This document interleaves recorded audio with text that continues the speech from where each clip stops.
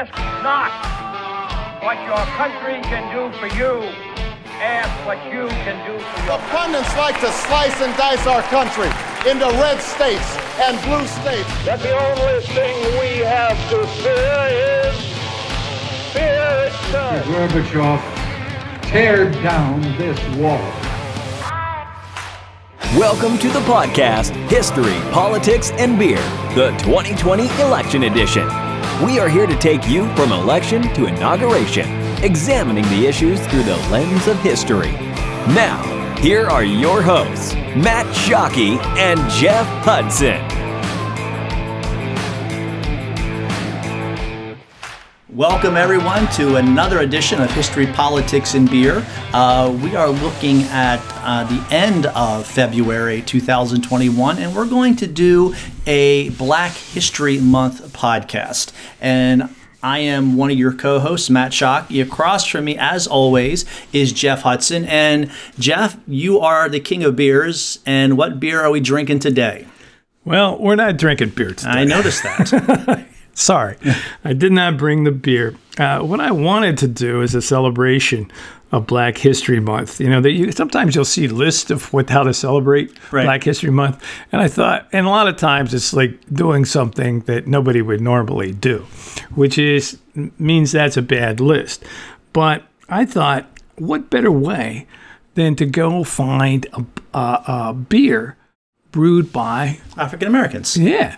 I mean, and also you support Black-owned businesses in a way. There can't be a better way to celebrate Black History Month, I don't think. And economically supporting African-American businesses. Yeah, you can't do it. Because one of the things, and we'll talk about it, is denied capital, denied ownership of things, and it's just the best way you can. You really can't have freedom until you have economic freedom. Right. And also a stake in the system. Right. Which is. Political and economic freedom have to almost go hand in hand. Yeah. But anyhow, so I looked up, online. I got online. I found an article in Forbes magazine about the Harris family. And they're trying, it's a Black family, and they're trying to start a brewery in Harrisburg. The guys' name are Sean Harris, Timothy White, and Jerry Thomas. And as I started to read about these guys, I was like, it's so cool when people want to start a business. But here's a little quote from Mr. White. As a whole, the Black community drinks liquor. The cheap stuff, the expensive stuff, you name it. So what liquors are Black people drinking at an all-time high? Let's see if we can match that to a beer and go from there. Oh, it's a good idea. Or let's try food pairing. What are Black people eating that we could pair with? So all of a sudden you got, this guy wants to explore beer making. And what's interesting about that is he's looking just not to break into the beer business. He wants to pull African Americans into that experience. He's not saying, hey, let's make a craft beer that's going to sell and even to white Americans. Not that he doesn't want white Americans to buy it, but he's thinking about the African-American customer and bringing them into this world. And it turns out that the craft brewery business is encouraging diversity. And part of that is they've sort of saturated their market, which is, white males predominantly. And so this is good for the craft brewing industry too. But anyhow, I started thinking about them. And when I was younger and would drink more, I used to do Boilermakers once in a while. Do you know what Boilermakers are? I know what they are, and it's been since college since I have one. You're going to tell me what a Boilermaker is. Well, you can plop something in something, don't you? Yeah. I mean, the old school way to do it, and the way people used to do it in Indiana when they're drinking, is you get a beer, a draft beer, and you get a shot of whiskey, and you just put the whiskey in it. When I started reading about him, he wants to maybe pair something, a beer and liquor. I was thinking, well, he might be onto something there. It might be, and you drink. Now, I can't do a lot of Boilermakers. I wouldn't imagine. Nowadays. But I used to like them, and it was fun to just drop that shot in the glass. Yeah. And so I was thinking, this guy might really be onto something. And he does. He wants to put his brewery in Allison Hill, which has sort of been the center of Harrisburg's African-American community for a long time. He wants to name his lager Street Dreams Lager, and he wants to make a Bando Black Stout. Now, he's not up and running yet, and at the end of our podcast, I'd like to talk a little bit about that. But there's also another brewery called Two Locals in Philadelphia. And there's two brothers, Rich and Mingitsu Kolor. I think I'm pronouncing that right. And here's what they have on their website. We love everything about beer. The ingredients, the smell, the taste, the process. Over the years, our pride and passion has grown for crafting unique and flavorful beer. And I want to drink this guy's beer. Yeah. You do too. No, you want to see what these guys are producing. But they've already produced some beer, and it seems to be popular. And they have a genius for naming things. Their brown ale they call their Nubian beer. And they produced a beer with the Harris family. It's a toasted coconut imperial stout. That's a little different take on stuff. Right. And they call it Black is Beautiful. Now, if we had a toasted, now I'm getting thirsty. If we would be happier if we had a toasted coconut imperial stout here, but I couldn't get one. Right. I couldn't get one. It's not for sale yet, or just it's not locally for sale? Oh yeah, that is for sale, but I couldn't. I went to the beer distributor and they didn't have it. And the Harris Brewery has been slowed down by COVID. Okay. They're opening, but I think we got we're teachers, and I think we need a field trip to there. We will have a field trip. Yeah. So today we're going to be doing a little bit on Black History Month. Just a little history on Black History Month. It started as Black History Week in February, and actually this is from the 1920s. And they chose February because of the birthdays of Abraham Lincoln and Frederick Douglass on February 12th and February 20th. So it really became a way of honoring those two individuals. Abraham Lincoln, of course, obviously, if you're not familiar with Frederick Douglass, runaway slave, came north, fierce fighter for emancipation and then equal opportunity after the war. If you've not had a chance to read any of his materials, you need to read his autobiography, and also you need to look up his July 4th speech that he made, which is very powerful. So it starts off in just that 1 week of February. Then by the 1970s, it's taking on a whole week.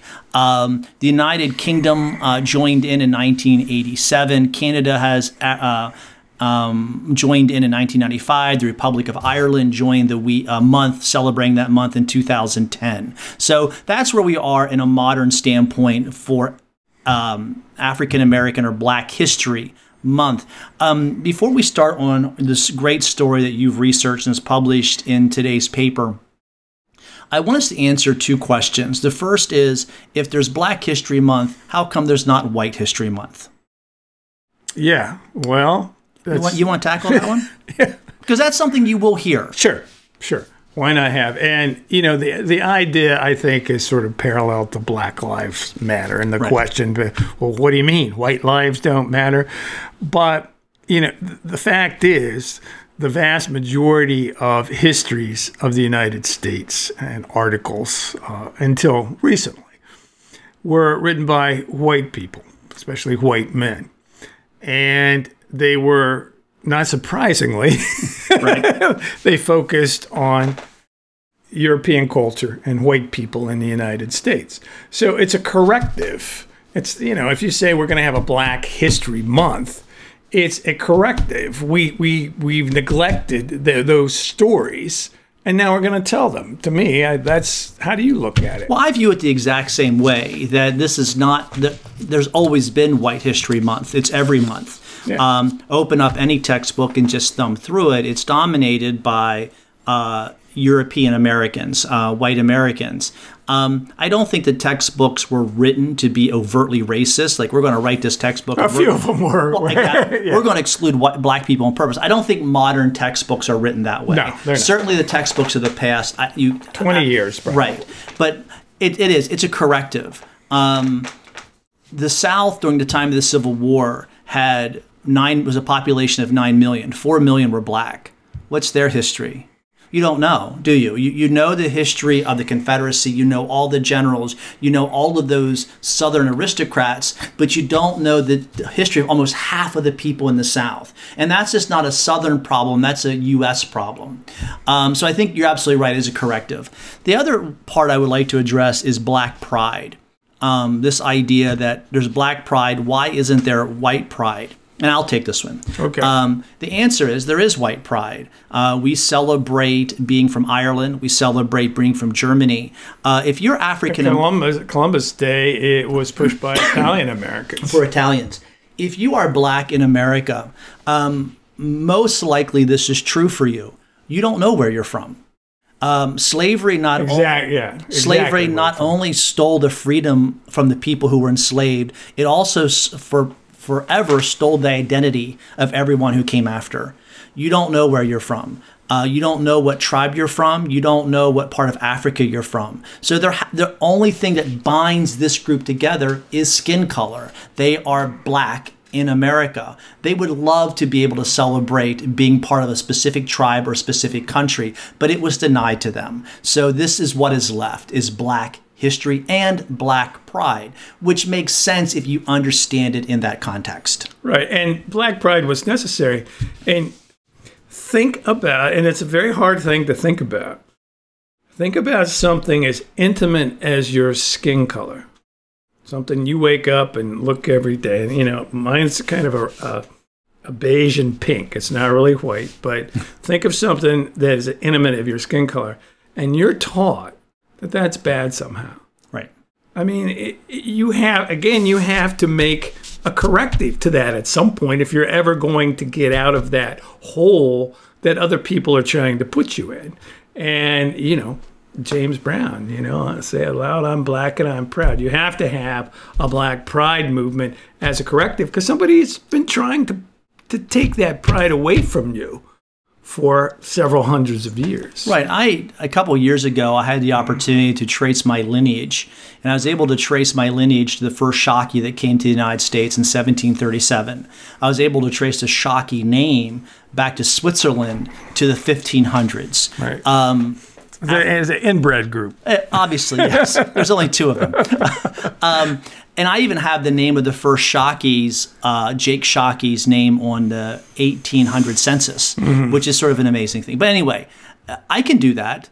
That's white privilege. Right. It's saying, if you're Black in America, you can't do that. Very hard. There's a few groups, very few. If you came after the Civil War, but if you trace, and the vast majority of African Americans will trace their lineage well before the Civil War, you will run into a roadblock about 1865 because they were even denied the right to know their own birth dates. Many times you were born in the spring of such and such a year, so your identity was denied to you. So I know that our listeners probably don't think about the negative, like, oh, there should be white pride, there should be White History Month. But I do think it's something to address because I think the question comes up enough that there has to be a reasonable answer. And those are the reasonable answers for Black history, Black pride. Right. It makes complete sense. Okay, so today, Jeff, you are published in the paper, the Sunday paper, and today is Sunday, February 29th? 28th. 28th, I'm sorry, it's not a leap year, the 28th. So you're going to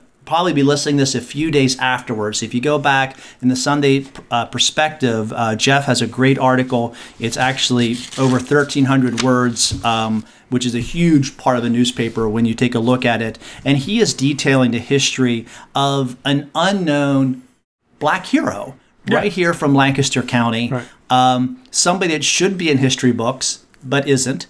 Something that probably should be taught in local history classes, but probably isn't. Not because, just because this is history that's not taught, it's not researched, and this is a corrective, a small corrective, right, mind you, for Black history. But Jeff, you're going to tell this story. I'm going to ask some questions along the way.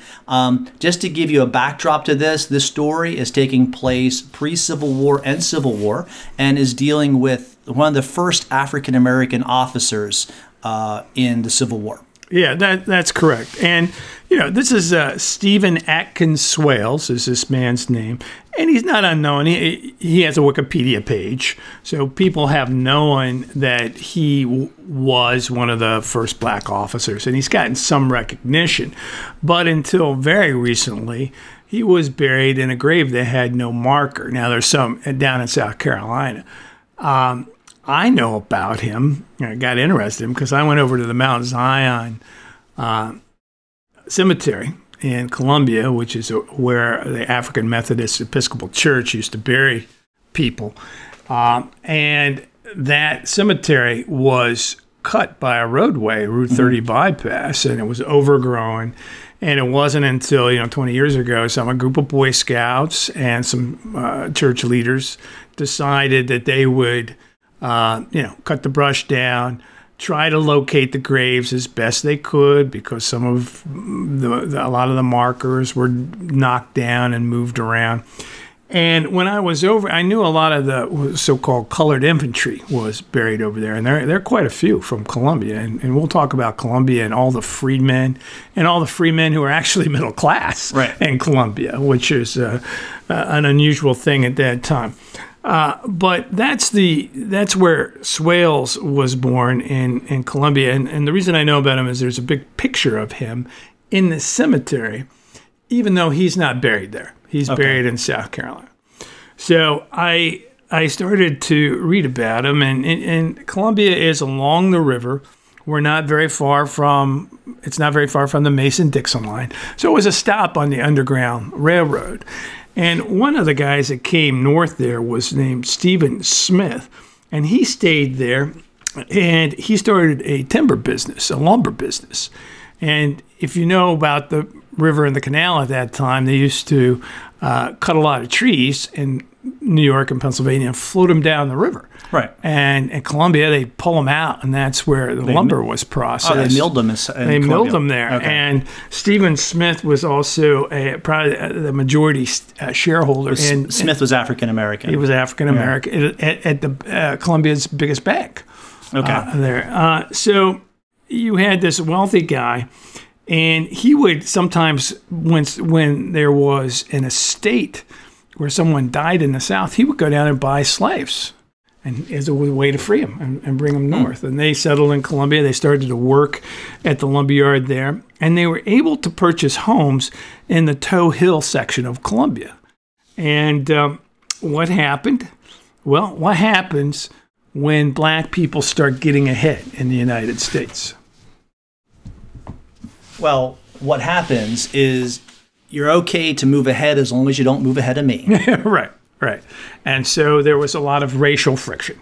And in 1834, there was a race riot.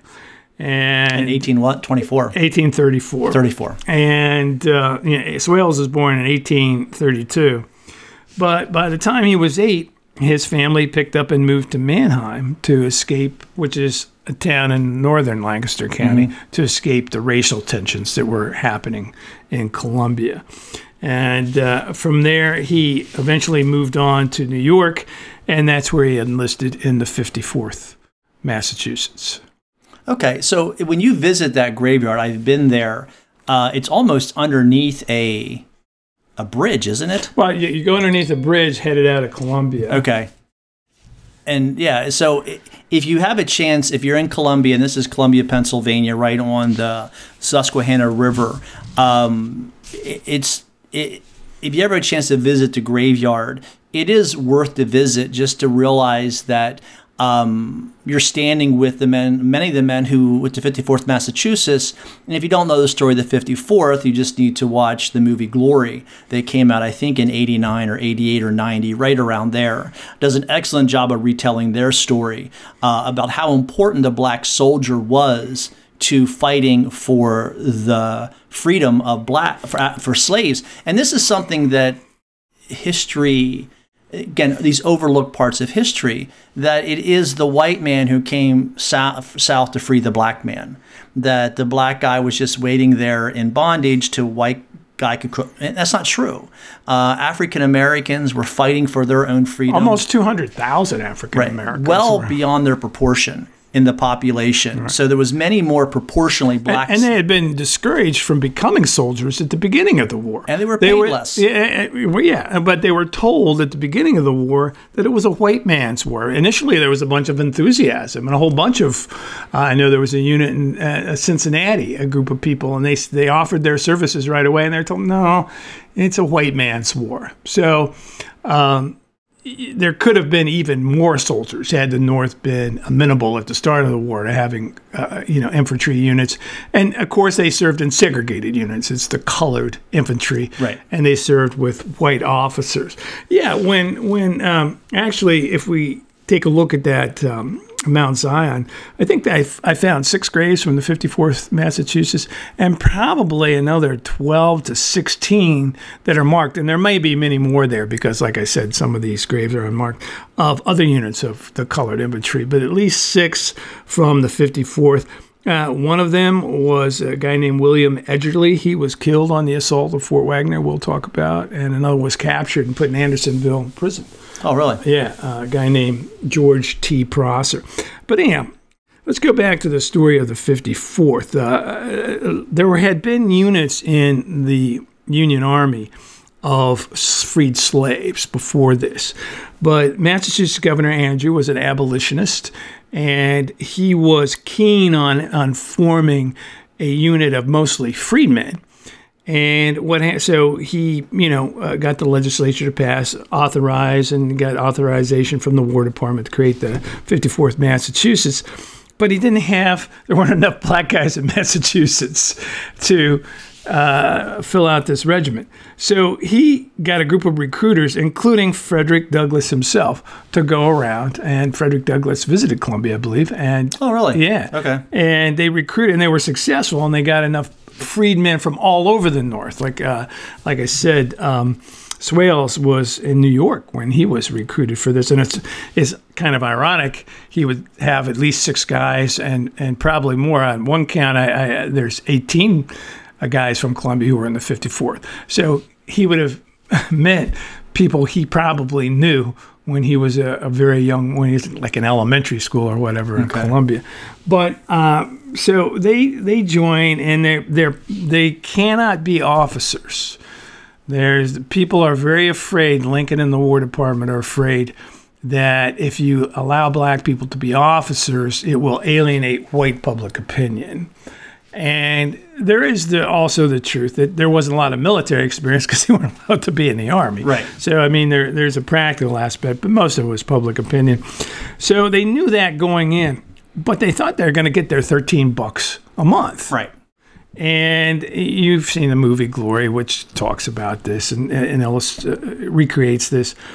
They were in there, and they were given $10. The War Department said, well, we'll give you $10. $3, which you can use as a clothing allowance. So really it's $7. Right. So you're getting almost half what a Union private was paid. Well, the men of 54th were freedmen. They weren't used to being treated like this. They said, no, we're not going to take any pay. You just keep it. We'll take our rations. You just keep the pay. That was a terrible hardship for people, including Swales. And so they just held out, and eventually, the War Department, influenced Congress. Congress passed an act, and in 1864, they were given equal pay. And if you were a freedman, like most of the men in the 54th, you were also given retroactive pay, which you should be. So they took care of that, but they still couldn't be officers. So now you've seen the movie Glory. Right. All right. Well, tell me about the charge. The charge, which kind of, do you remember that? Right. So Fort Wagner is North Carolina. South Carolina. South Carolina. And it is the fort that's holding one of the last ports open in the South. Right. It's Charleston. So biggest slave port in the South. So this becomes sort of the African American soldiers' Bunker Hill. Like, this is the moment where the world, in essence, is watching. If you're on the 54th Massachusetts, you have to understand that you're not only representing yourself, but you're representing all African Americans, all black soldiers. Everyone is watching this. And how are you going to perform with the assault on Fort Wagner? The assault ends up almost being a suicide mission. The fort is very heavily fortified. The runway, if you will, to the fort, even to charge, at some points is underwater, and you're slogging You're through. between a marsh and the ocean. And you're slogging through up with water up to your knees. And it's sort of this runway that leads up to the fort. And the 54th Massachusetts, I believe, is the first unit to lead this assault. Right. They temporarily breach the fort. And they get on top of the wall. And they're just gunned down. Yeah. Shaw is killed. Robert Gould Shaw, the leader of the white, was he a major at the time? The colonel. Lieutenant. Colonel. And it ends up in a glorious, victorious defeat, if you will. Right. Militarily, it's a defeat. But it went to show that sort of like Fredericksburg demonstrated the bravery of Northern soldiers, even though it was a great defeat. Fort Wagner demonstrated the bravery of the African-American soldier in attacking that fort and going up the wall when they had to know that there was no way this was going to work. Right. And not only that, when they joined, there was some rumors in the South that if a black man was captured, he would be executed or sold into slavery. These are all freemen. They were risking not only their lives, but also their freedom.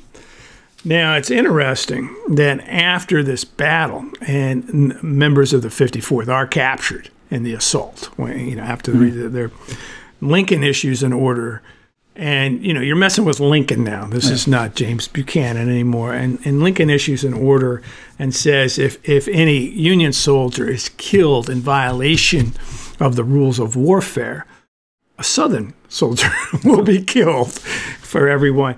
If a Union soldier loses his freedom, then a Confederate soldier will be put into hard labor at that time. So he's not messing around.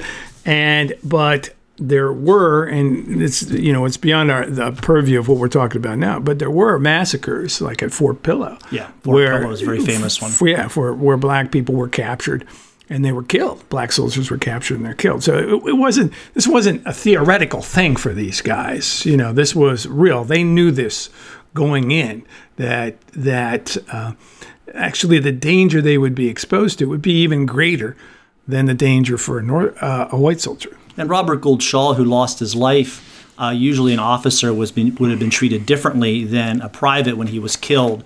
Robert Gould Shaw was stripped of his shoes and buried in a mass grave with the rest of the black soldiers, almost in a sign of disrespect. It was a sign of disrespect for him. And I think Robert Gould Shaw's father said he couldn't be prouder where his son would be buried with his men charging that wall, which almost hate to say gives me a little bit of a chill to think about a father who'd have to say that I could not be prouder of someone and how they were buried. But well, now at this action, Sergeant Swales makes it to the top of the wall. He's shot twice. Well, no, he's not shot twice. He's with two white officers. One of them gets shot and killed immediately. Another gets mortally wounded, but he's on the top of the wall with them. But the guy you're thinking of that shot twice is Kearny. Okay. And he has planted the flag at the top of the wall. And then, of course, when they retreat, you can't let the flag get captured, right. And he runs up, grabs the flag again, and he's shot twice. In fact, his wounds are so severe he is discharged from the Army after this. But for that act, those actions are the first which a black man will get the Medal of Honor for, William Kearny. So anyhow, after this, Swales continues his service in the 54th.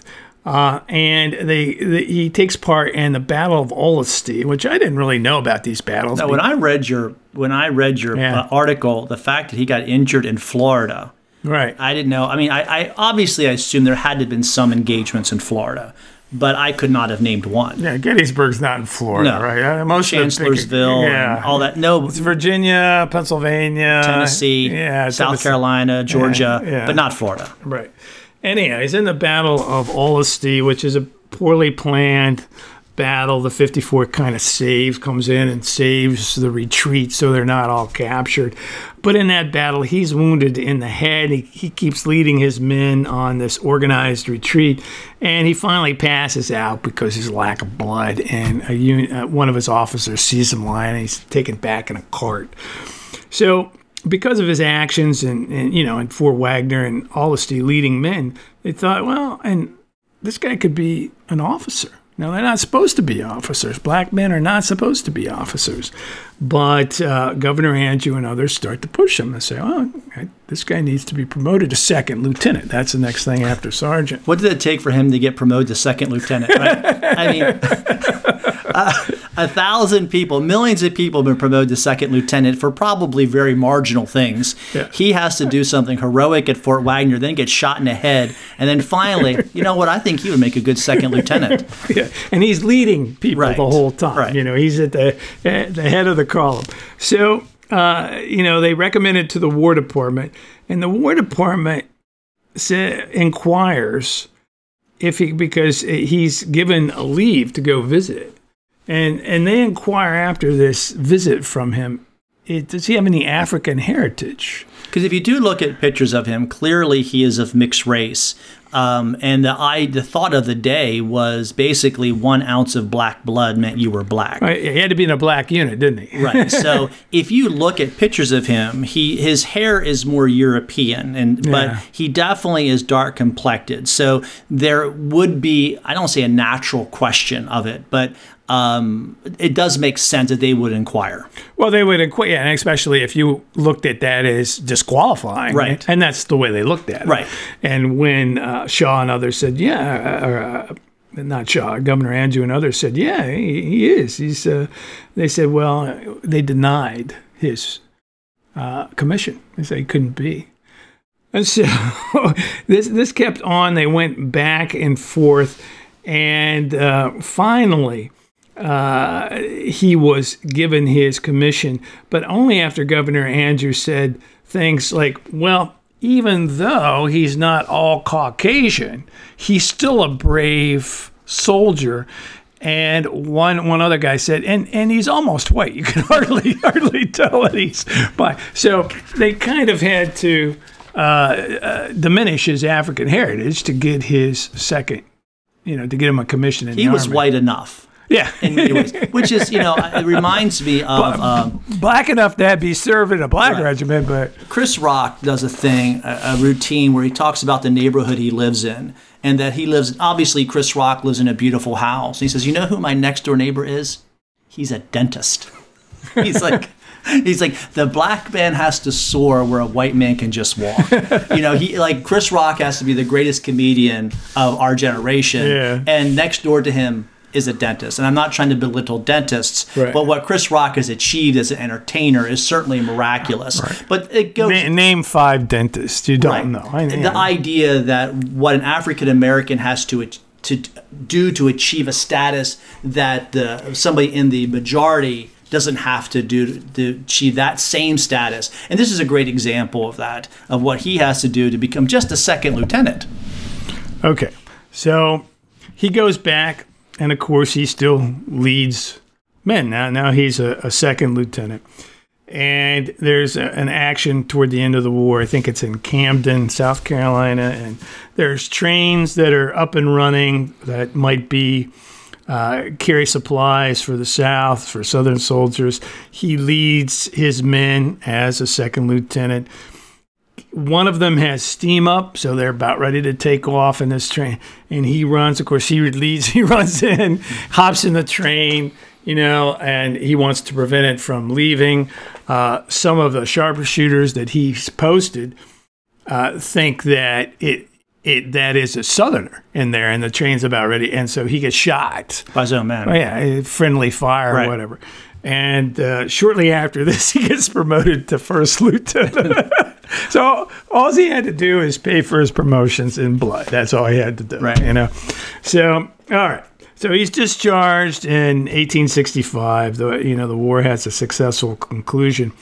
But the significance of these black soldiers was this. At the beginning of the war, if you read the Cornerstone speech, by Alexander Stephens, who was the vice president of eventually the Confederacy. Right. He says that the war, that the reason the South is seceding is because they don't believe in the proposition that all men are created equal.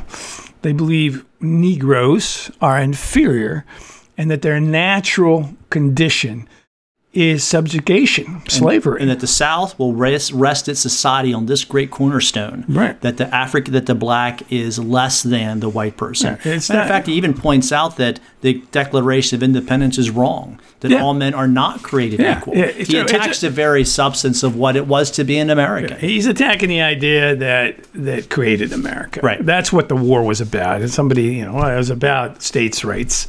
Well, that's not what they said. Right. Look at what they said. And so at the end of the war, these Northern soldiers, black soldiers, have been very successful. And the North outnumbered the South anyhow. Now you have black units, and now you have freed slaves joining these black units. I mean, the South is getting crushed by mathematics. So there become a lot of people start talking about, well, maybe we need our own black soldiers. Now it's going to be a little harder sell because you have freed slaves there, but they recognize that they're going to have to offer slaves their freedom. Right. So eventually the North, Lincoln said he'll win the war when he finds a general who can understand the math. And understanding the math meant that the North had more men, money, and materials. And if you just lean on the South hard, you'll grind them away. And that man is Grant. Right. Grant understands that, and Grant just pursues. And Grant was one of the guys behind really promoting black units. Right. But when the South is considering this, a Southern general comes forward and goes, if we allow black soldiers, and if they make good soldiers, our whole theory of slavery is wrong. Well, then you have guys like Stephen Swales and units like the 54th.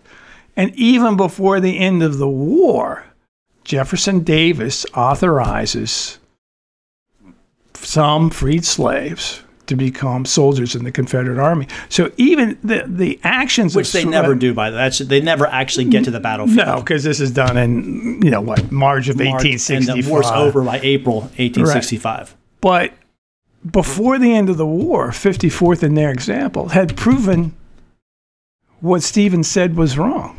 Right. That they are equal. The soldiers had proven their merit, which is, they had kind of destroyed the theory that slavery was based on before the end of the war, practically speaking. So at that point, I'm going to draw a line here on us, Jeff, because I think we left off right at the end of the war. And our next pod, I would like to pick up with us discussing post-war issues, what Swale did post-war, and we can tie this all into Reconstruction and the promise of Reconstruction, and then the ultimate failure of Reconstruction to really not solve, but to do a great way of the corrections that needed to be made. And this period of post-Civil War is going to go a long way in explaining why we even had to have a civil rights movement in the 50s and 60s. All right? Yep, that sounds good. Now, let's get back to the beer, though. I wanted one thing about these black breweries. Now, one of the things that happened this can be our preview for our next one, in Reconstruction and afterwards, is black people had a very hard time starting businesses because they weren't allowed to be educated, and even buying their own homes. Obviously, there were restrictions in deeds and so forth, and there was redlining where you couldn't get a mortgage in certain districts. So if you think about the middle-class family, having a home is a very important, probably the most important way you're going to pass some wealth down. And these guys that are trying to start these breweries are having a little trouble raising capital, and that is historic. So if you would like to really, really celebrate Black History Month, you can go on the Harris Family Brewery GoFundMe page, and you can make a contribution. I tried to do this morning, and for some reason it wasn't working, but I'm going to give $25 in the name of our podcast. Okay, so you owe me $12.50 after I did it. And then if you're interested in investing in Two Locals Brewery in Philadelphia, you can just contact them at Two Locals Brewing, at gmail.com. Is that 2 as in the number 2 or spelled Yeah, out? it's that's a good point. It's the number 2, then Locals Brewing at gmail.com, and you can potentially invest in that if you would like. Again, I don't know a better way of celebrating Black History Month than investing in a Black-owned business. All right, perfect way to end it. We'll be back with you next week.